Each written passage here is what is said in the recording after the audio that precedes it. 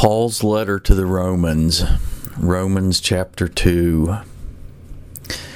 Therefore you are inexcusable, O man, whoever you are who judge, for in whatever you judge another, you condemn yourself. For you who judge practice the same things. But we know that the judgment of God is according to truth against those who practice such things. And do you think this, O man, you who judge those practicing such things and doing the same, that you will escape the judgment of God? Or do you despise the riches of his goodness, forbearance, and long-suffering, not knowing that the goodness of God leads you to repentance? But in accordance with your hardness and your impenitent heart, you are treasuring up for yourself wrath in the day of wrath and revelation of the righteous judgment of God, who will render to each one according to his deeds. Eternal life to those who by patient continuance in doing good seek for glory, honor, and immortality. But to those who are self-seeking and do not obey the truth, but obey unrighteousness, indignation and wrath, tribulation and anguish on every soul of man who does evil, of the Jew first and also of the Greek. But glory, honor, and peace to everyone who works what is good, to the Jew first and also to the Greek, for there is no partiality with God. For as many as have sinned without law will also perish without law, and as many as have sinned in the law will be judged by the law. For not the hearers of the law are just in the sight of God, but the doers of the law will be justified.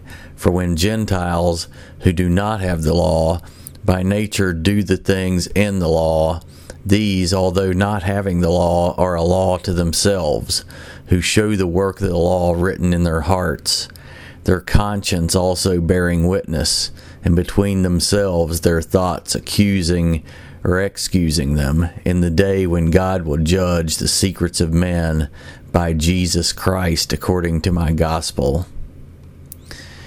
Indeed, you are called a Jew, and rest on the law, and make your boast in God, and know his will, and approve the things that are excellent, being instructed out of the law, and are confident that you yourself are a guide to the blind, a light to those who are in darkness, an instructor of the foolish, a teacher of babes, having the form of knowledge and truth in the law. You therefore who teach another, do you not teach yourself? You who preach that a man should not steal, do you steal? You who say, do not commit adultery, do you commit adultery? You who abhor idols, do you rob temples? You who make your boast in the law, do you dishonor God through breaking the law?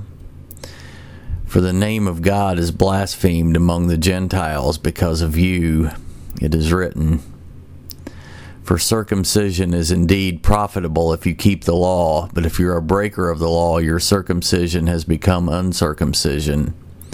Therefore, if an uncircumcised man keeps the righteous requirements of the law, will not his uncircumcision be counted as circumcision? And will not the physically uncircumcised, if he fulfills the law, judge you who even with your written code and circumcision are a transgressor of the law? For he is not a Jew who is one outwardly, nor is circumcision that which is outward in the flesh, but he is a Jew who is one inwardly, and circumcision is that of the heart, in the spirit, not in the letter, whose praise is not from men, but from God.